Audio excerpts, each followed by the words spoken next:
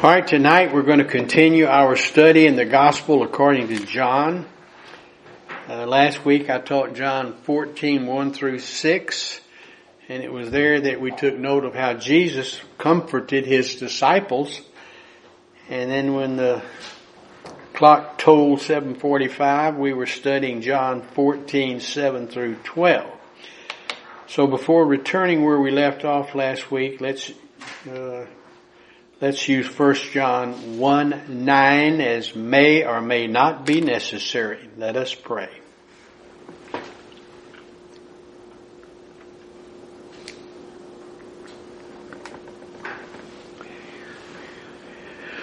Father, we're grateful for the privilege of being able to come together and recognize that your word's not going to return to you void, but it's going to accomplish that which you please and prosper in the thing whereunto you have sent it. So help me to get the word out. For I ask these things in Jesus' name. Amen. All right, we're going to do some review, and then we're going to pick up a new material on page 4. But first, I want again to read a quote from Lewis Perry Chafer regarding the kingdom age. And of course, when I say the kingdom age, I have put a chart on the lesson plan for the people on the internet. But we have it on the board, of course, the kingdom age right here when Jesus was on the face of the earth. And of course, he was presenting his message to Israel. And here's what Chafer has written. When reading a gospel, particularly Matthew, Mark, or Luke, one of the synoptic gospels, the church age believer must keep in mind to whom these books have primary application. And of course that's Israel. According to the scriptures, all time is divided into dispensations. Due recognition of the essential character of each of these dispensations is the key to the understanding of the Bible. The fact of confusing the characteristics in each is common and is doubtless the greatest error into which many devout Bible interpreters fall. And I think we in this church understand that if I know when we first got the idea of a podcast, my daughter said, be sure you put on the dispensation lesson first, because without the dispensation concept, the idea, you can't understand the Bible. And I said, absolutely, that's true. And I don't know that most Christians know that. Sad to say, which is why they live a life of taking your finger like I used to do and putting it down there. That's what I'm going to teach Sunday school on, you know. But it makes sense once you recognize dispensations. All right, so a review again of the NIV of John 14, 7 through 12, I think is in order. So here we go. John 14, 7, reading through verse 12 from the International Version. If you really knew me, you would know my Father as well. From now on, you do know him and you have seen him. Philip said, Lord, show us the Father and that will be enough for us. Jesus answered, don't you know me, Philip, even after I have been among you such a long time? Anyone who has seen me has seen the Father. How can you say, show us the Father? Don't you believe that I am in the Father and that the Father is in me? These words I say to you are not just my own. Rather, it is the Father living in me who is doing his work. Believe me when I say that I am in the Father and the Father is in me. Or at least believe on the evidence of the miracles themselves. I tell you the truth. Anyone who has faith in me will do what I have been doing. He will do even greater things than these because I am going to the Father. And we are basically studying, we've gotten to the point where we're studying John 14:12 from the standpoint, is that true? That people who believe in Him will do more miracles than Jesus did. And of course some people take it as meaning, well, I can be an apostle and I can do miracles and so forth. But you have to remember, He's talking to His disciples who will become apostles. And so the question really is, did the apostles do more and greater things as Christ said would happen than He did? And I think when you review what those apostles did, you come to the conclusion that absolutely they did some number of miracles. And there were many of them, as you know. The apostles, of course, 12 apostles are the 12 disciples minus Judas Iscariot plus Paul. All right, and then we started the doctrine of miracles. Introduction, point 1. The age of miracles is not per se over, but the gift of miracles has vanished. And we've been over that on more than one occasion. There are miracles happening every day. Us just being alive in the devil's world is a miracle, but we'll speak to that more later. But we don't have the gift of miracles around anymore. You remember we talked about whip gifts. The Colonel did an excellent job on that. And Louis Sperry Chafer, of course, originally did it. He did a great job with the book entitled Grace, which I have been blessed with the copy. And it is an excellent read, but it is complicated. By that I mean Dr. Chafer did wonderful work, but he would go on and on and on and on with the concept until you got it. I think it's called repetition, just like Isaiah said. That's how you learn. All right, so the age of miracle is not per se over, but the gift of miracles has vanished. We must look to the Scriptures for guidance with reference to miracles. Every heartbeat in the devil's world is a miracle.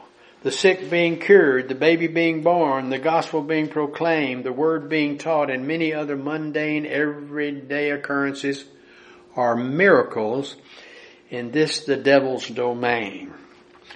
Should we therefore pray for the extraordinary? Answer, of course. And that's what the Scriptures declare. Should we pray for extraordinary? Yes. And the mundane? Yes. And it's important for us to understand that by faith, and that's why it's important to pray and to recognize, as I noted tonight in our prayer meeting, that sometimes we think, is this doing any good? Well, by faith it has. You have to believe that it is because God said it. He said, pray for one another. Pray for our nation. And it's a marvelous thing that we can do. So we need to keep that in mind always. All right, since the term miracle is popularly applied to unusual events, it is not easy to give the word miracle its true biblical significance. C.S. Lewis had the following to say about a definition of miracles. He said it's an interference with nature by supernatural power.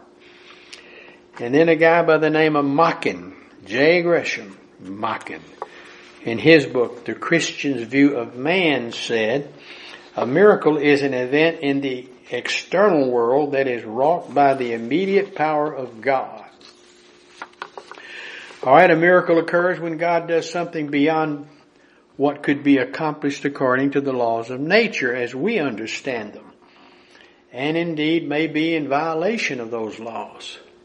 Moreover, a miracle is that which is beyond man's intellectual or scientific ability. So as a biblical truth, our living in the devil's world is a miracle.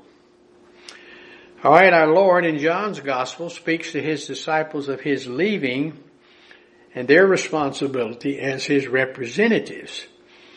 John 14:12, latter part of the verse.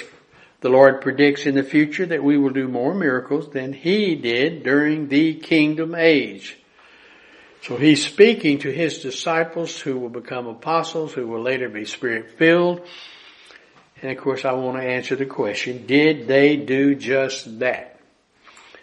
Alright, I'm going to read John 14:12 again. Remember John 14, 15, 16, and 17, particularly 16. 17 is a prayer that He prayed. Jesus prayed for us, His disciples. And then by way of secondary application, us. But 14, 15, and 16 is when He talks to them, but I'm going to leave and here's what's going to happen.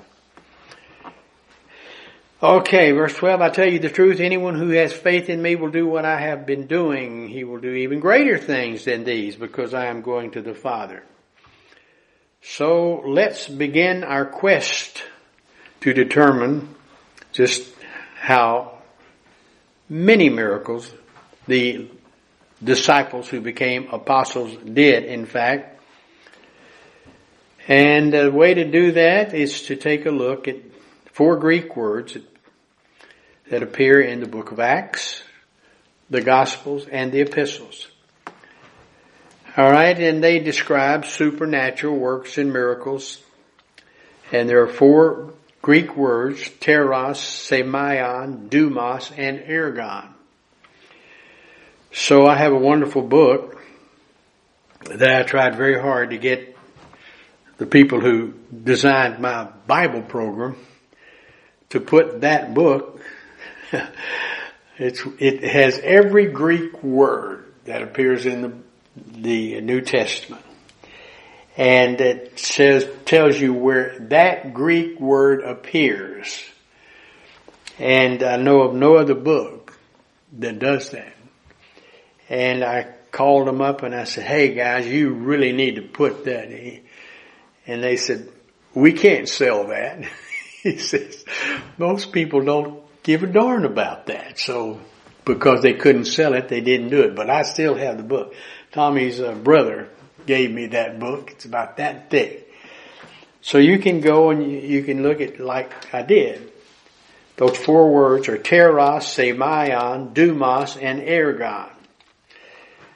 Alright, so I looked, and teros speaks of the extraordinary character in, for example, Hebrews 2:4, God also bearing them witness both with signs, and that word is in the Greek, semeion, and wonders, and that Greek word is teros, and with divers miracles, and the word for miracles is dunamis or dunamis, and the gifts of the Holy Spirit according to His own will. So that's what God did with His witnesses. He witnessed through them with these wonderful, as it says, signs, wonders, divers, miracles. And those are dunamis, semeion, and teros. Alright, now let's go to point 2. Let's just take the word teros. I just gave you an example of teros. And it's translated wonders in Hebrews 2:4. Alright, semeion, often translated sign. You can see it's translated sign there in Hebrews 2:4. Symbolizes heavenly truths and indicates Christ's immediate connection with the higher spiritual world, and then also His apostles. Jesus warned the scribes they would get no sign except the sign of Jonah. And semeion is often used with teros. Alright, semeion is used there in Acts 14:3, and we find the 2 words used. 14:3, where we have teros used, and semeion used to describe what Paul and Barnabas did.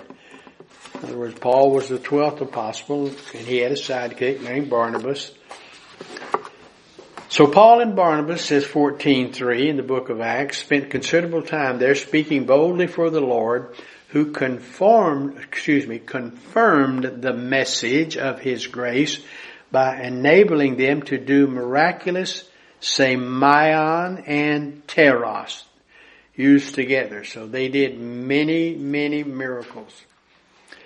And then there's the word dunamis, where we get our word dynamic. It's usually translated power, powers, or can be. Depends on how it's used.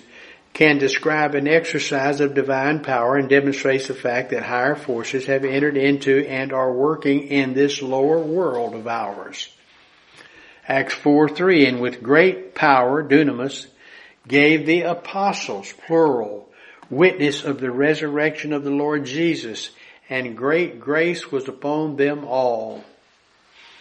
Again, all this documenting how these guys did indeed do things, more things, in fact, than Jesus did.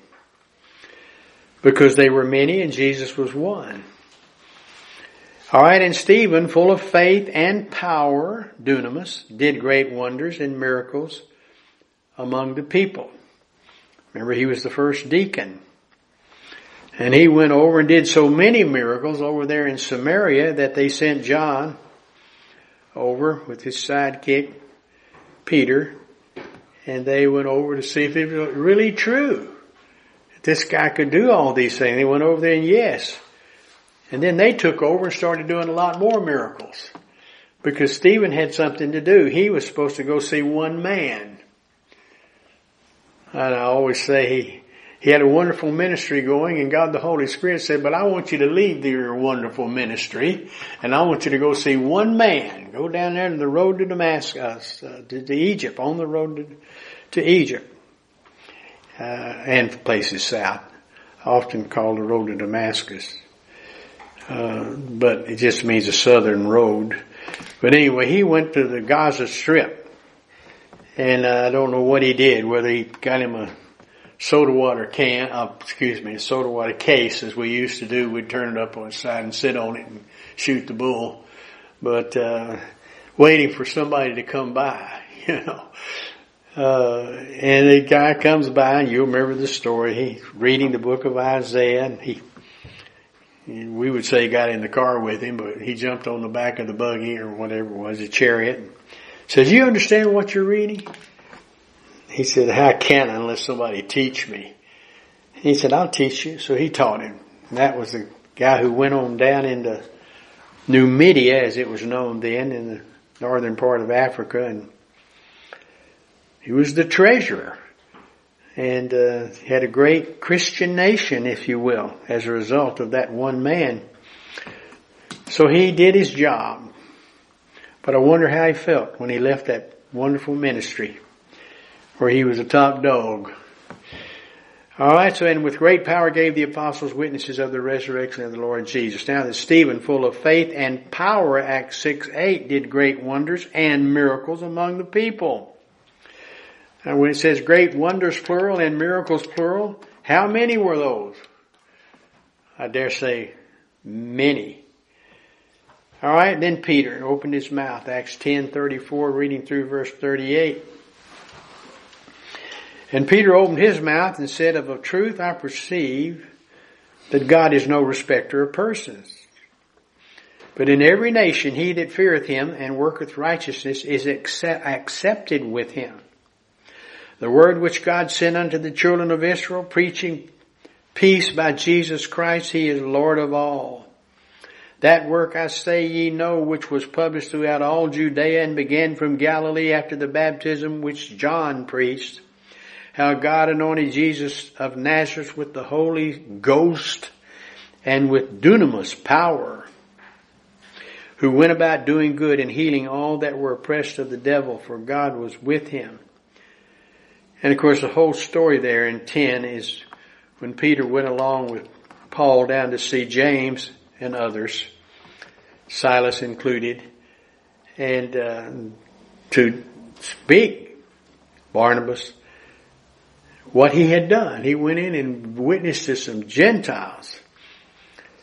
So it was a momentous event when James said, well, I see it's working with Gentiles, so I'm going to give you my blessing. And he wrote a letter saying it's okay to take the gospel to the Gentile. And that, of course, was a powerful thing for Peter to do, because Peter had been abused by Paul because he had sided with the legalists who came from Jerusalem against Paul and Barnabas. And you remember the story. We've studied the book of Acts. And then in chapter 11, he has to defend himself. Peter has to defend himself for speaking up in the meeting with James. It's just interesting. And then we don't hear much from Peter after that until he starts writing 1st and 2nd Peter. All right, now Romans chapter 15, verse 13, translated power, is dunamis. Now the God of hope fill you with all joy and peace in believing, that ye may abound in hope through the power of the Holy Spirit. Then Romans 15:19, when Paul went to witness to the people in Rome, he was a little concerned that they had already gotten the message, and he was a Jew and the Romans were Gentiles, and somebody had been down there. Most think it was Peter who had been down there and started witnessing to them. But he's very careful how and I would encourage you to read that chapter 15. It shows how, and read it in the NIV, how he was very careful to let them know that he's a Jew, and I know you people have already understood a lot of stuff. He said, so I'm not going to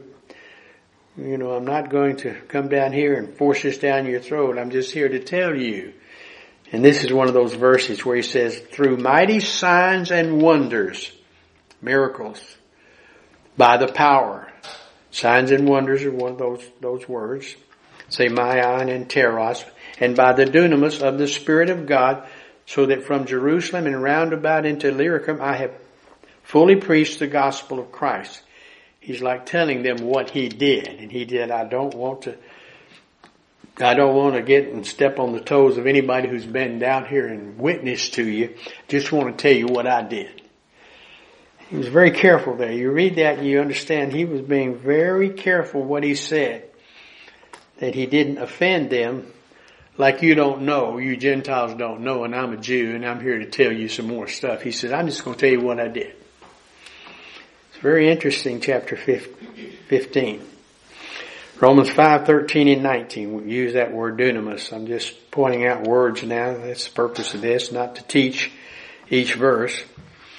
All right, 1 Corinthians 2:4. And my speech and my preaching was not with enticing words of man's wisdom, but in demonstration of the Spirit and power. Dunamis is the word translated power.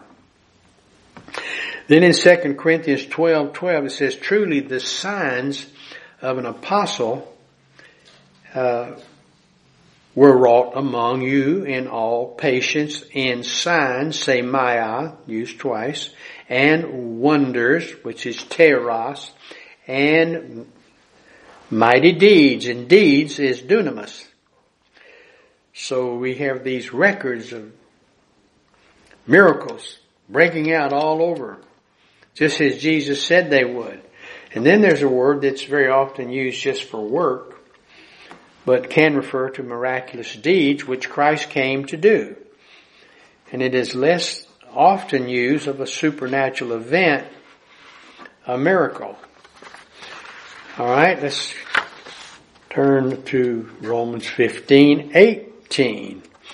I read 15:13. Now let's look at 15:18. It says, for I will not dare to speak of any of those things which Christ hath not wrought by me, to make the Gentiles obedient by word and deed. Here's how he's being very careful. In the NIV, where it starts with which Christ hath not wrought, the NIV says, what Christ has accomplished through me in leading Gentiles to obey God by what I have said and done by the power of signs and miracles through the power of the Spirit. And the word there, deeds, is ergon, work that he had done. That's all he's going to do. He said, I'm not going to come down here and try to teach something that I know you already know, but I'm just going to tell you what I did. So it's an interesting thing that he does when talking to the Romans. All right, 1 Corinthians 16:10 says, Now Timothy come, see that he may be with you without fear, for he worketh the work of the Lord as also I do. And that's because the Corinthians were hard on everybody. They knew it all. They didn't like Paul, they didn't like Timothy. They did like Titus, but Titus was the only one who really seemed to get along with them. But they were bad actors, but they were also believers. I know everybody thinks, if you're a Christian, you're going to be really, really well liked and known and so forth. And nobody's going to speak evil of you, but certainly the Corinthians were tough on people who came to see them. So he tells them, go easy on Timothy. And Timothy went once. Timothy wouldn't go again. Paul tried to get him to go back at another time. He said, no, I don't think so. They're on their own. All right. Now let's go to 1 Thessalonians 1, 2, and 3. We give thanks to God always for you all, making mention of you in prayers, remembering without ceasing your work. There's our word. Ergon of faith and labor of love and patience of hope in our Lord Jesus Christ in the sight of God and our Father. And then 1 Timothy 5:10, well reported of for good works, Ergon. If she have brought up children, if she have lodged strangers, if she have washed the saints' feet, if she have received the afflicted, if she have diligently followed every good work. An outstanding testimony. All right, now we have Hebrews 6:10. For God is not unrighteous to forget your work, Ergon, and labor of love, which ye have showed toward his name, in that ye have ministered to the saints and do minister. All right, then we have three terms brought together in Acts 2:22. Jesus of Nazareth, a man approved of God among you by miracles, dunamis, and wonders, teros, and signs, semeion, which God did by him in the midst of you, as you yourselves know. All right, again, ye men of Israel, hear these words. Jesus of Nazareth, a man approved of God among you by miracles and wonders and signs, which God did him in the midst of you, as ye yourselves also know. So indeed they did fulfill again, John's again 14:12. All right, Acts 3, 2, 3, 4, and 5. Now a crippled man from birth was being carried to the temple. That gate was called Beautiful, where he was put every day to beg for those going into the temple courts. And when he saw Peter and John about to enter, he asked them for money. Peter looked straight at him, as did John. Then Peter said, look at us. So the man gave them his attention, expecting to get something from them. Then Peter said, silver or gold I do not have, but what I have I give you in the name of Jesus Christ of Nazareth, walk. Taking him by the right hand, he helped him up, and instantly the man's feet and ankles became strong. He jumped to his feet and began to walk. Then he went with them into the temple courts, walking and jumping and praising God. When all the people saw him walking and praising God, they recognized him as the same man who used to sit begging at the temple gate called Beautiful. And they were filled with wonder and amazement at what had happened to him. And then, of course, they continued to do this even though they were instructed to stop it. And they went to jail. And they got out of jail and they continued to go. And you remember it was Peter said, who am I going to obey, you or God? So they just kept doing miracles and miracles and miracles. So certainly they did just as Jesus said they would, because they were numerous and the church grew and they needed to jumpstart the church. So miracles were a way that was used of the Lord. Just as miracles were a way to verify that Jesus was the Son of God and the Messiah. But when that which is perfect came, that which was in part went away. And that which is perfect is the Scripture, the New Testament, when it was published, written first, of course, and then published. So now let's go to the purpose of miracles. Some tend to view miracles as isolated events. Of course, in the life first of Jesus, in the prophets first, in Jesus, and then, of course, the apostles. But they always had a purpose. Every event in the life of a believer has a definite purpose. And though we may not view it as such, it is a miracle. So miracles were not helter-skelter events. Miracles serve to authenticate the message and the messenger of God at critical junctures in the development of the Hebrew/Christian tradition. Remember, the Bible was written by more than 40 men in 4 different languages over a 1,600-year period. The writers lived more than 1,400 miles apart, and in most cases were not acquainted with one another. Then tyrants for centuries have tried to destroy and or discredit it, and yet it remains the Word of God. So that is a miracle of unto itself. And we just put on the podcast a doctrine called the authenticity of the Bible, which of course verifies it is authentic and we can trust it. And it's better than any other book written in terms of documented authenticity. All right, that we have the Word of God today then is, of course, a miracle. By all rights, the Bible should have been destroyed, and yet it is the most accurate book available from antiquity. Perhaps the greatest miracle of all was the miracle of creation itself.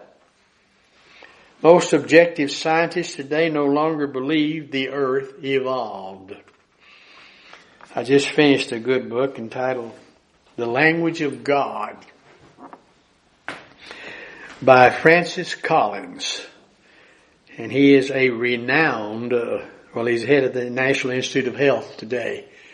He's a medical doctor. He has a doctor in biology, and he has a doctor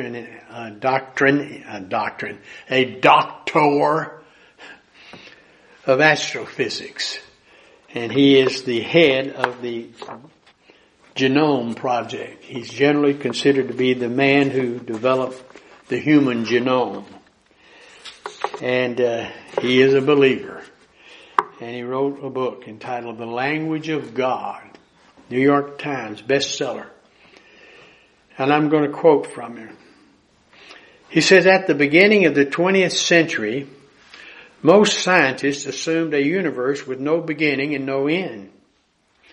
This created certain physical paradoxes, such as how the universe managed to remain stable without collapsing upon itself because of the force of gravity. But other alternatives did not seem very attractive. When Einstein developed the theory of general relativity in 1916, he introduced a fudge factor to block gravitational implosion and retain the idea of a steady state universe. He later reportedly called this, quote, the greatest mistake of my life, MC squared. He said, I'm goofed. I made a simple mathematical error, according to the New York Times, which used to be a great paper.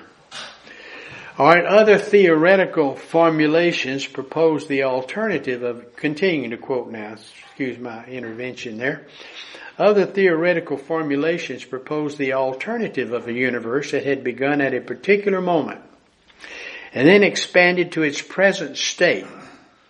But it remained for experimental measurements to confirm this before most physicists were willing to consider that hypothesis seriously. Most physicists today agree that at one time all of the galaxies were one mass. I'm no longer quoting. I will resume quotation later. Most physicists today agree that at one time all of the galaxies were one mass. Such must have been an incredibly large mass that came from somewhere, and then the Big Bang occurred. I know Dr. Collins also in his book says it must have been some kind of mass that he dates it 14 billion years ago. All of it. Huge mass. And then suddenly, kaboom, kaboom, it all went in different directions then in the book, and I don't know if I actually quoted it here, but in the book he says, and there was this one little place called Earth that seemed to be just sitting there waiting for us. And then I'm going to continue now to quote. Calculations from the book. Calculations suggest the Big Bang, happened approximately 14 billion years ago. And surprisingly, he uses carbon dating, which of course has some limitations if you consider the fact that the flood caused a big problem with carbon dating. But then he says that's true, but we find rocks on the moon that carbon dating is accurate.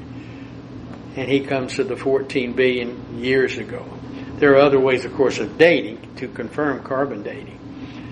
But it's the amount of carbon that leaves over a period of time leaches out into various other types of elements. All right, a particularly important documentation of the correction of this theory was provided rather accidentally by Arno Penzias and Robert Wilson in 1965. Both of these I quote extensively in my Doctrine of Evolution, which can still be found on the internet. All right, provided rather accidentally by Arno Penzias and Robert Wilson in 1965 when they detected what appeared to be an annoying background of microwave signals regardless of where they pointed their new detector. After ruling all other possible causes, and then he has a humorous remark, including certain pigeons who were initially suspected of being the culprits, Penzias and Wilson ultimately realized that this background noise was coming from the universe itself, and that it represented precisely the kind of afterglow that one would expect to find as a consequence of the Big Bang, arising from the annihilation of matter and antimatter in the early moments of the exploding universe. Continuing to quote, additional compelling evidence of the correctness of the Big Bang theory has been proved by the ratio of certain elements throughout the universe, particularly hydrogen, deuterium, and helium. The abundance of deuterium is remarkably constant from nearby stars to the farthest flung galaxies near our event horizon. That finding is consistent with all of the universe's deuterium having been formed at unbelievably high temperatures in a single event during the Big Bang.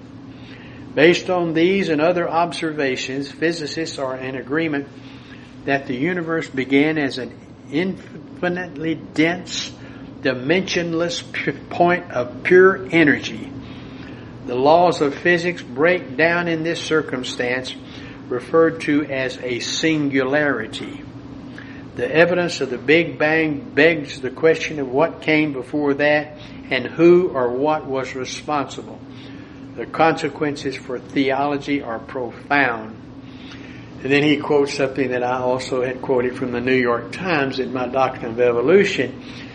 He quotes the fact that when it's all over and there's this great mountain of information that physicists and astrophysicists and other technical experts have for years thought evolution caused everything. They're climbing up this mountain and they get to the top of this mountain and they look over the ledge and there he sees hundreds of theologians grinning like jackasses at him. And it's an excellent book. I finished it and I gave it to Morgan to take a look at because he gets a little technical for me in the book. But he is a very interesting individual. All right, now let's go to Old Testament miracles. Whoa. Time to stop. Don't get overtime. Don't get overtime.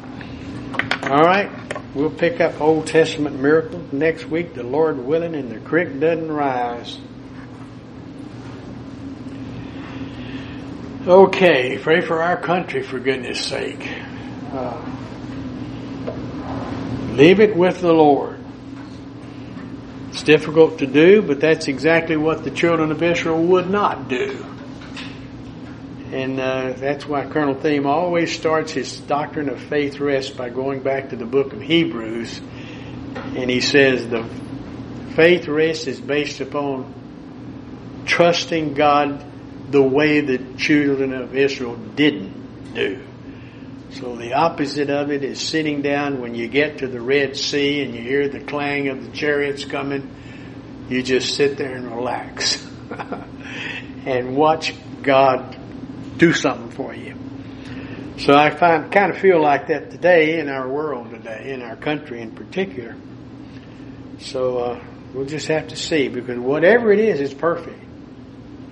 It's going to be perfect. Let's close her out with a prayer. Father, we are grateful for the fact that we can come to you directly and leave our problems with you because of what Jesus Christ did for us. On that cross, He gave us access to you. Help us to use that access properly, to trust you. For I ask these things in Jesus' name. Amen.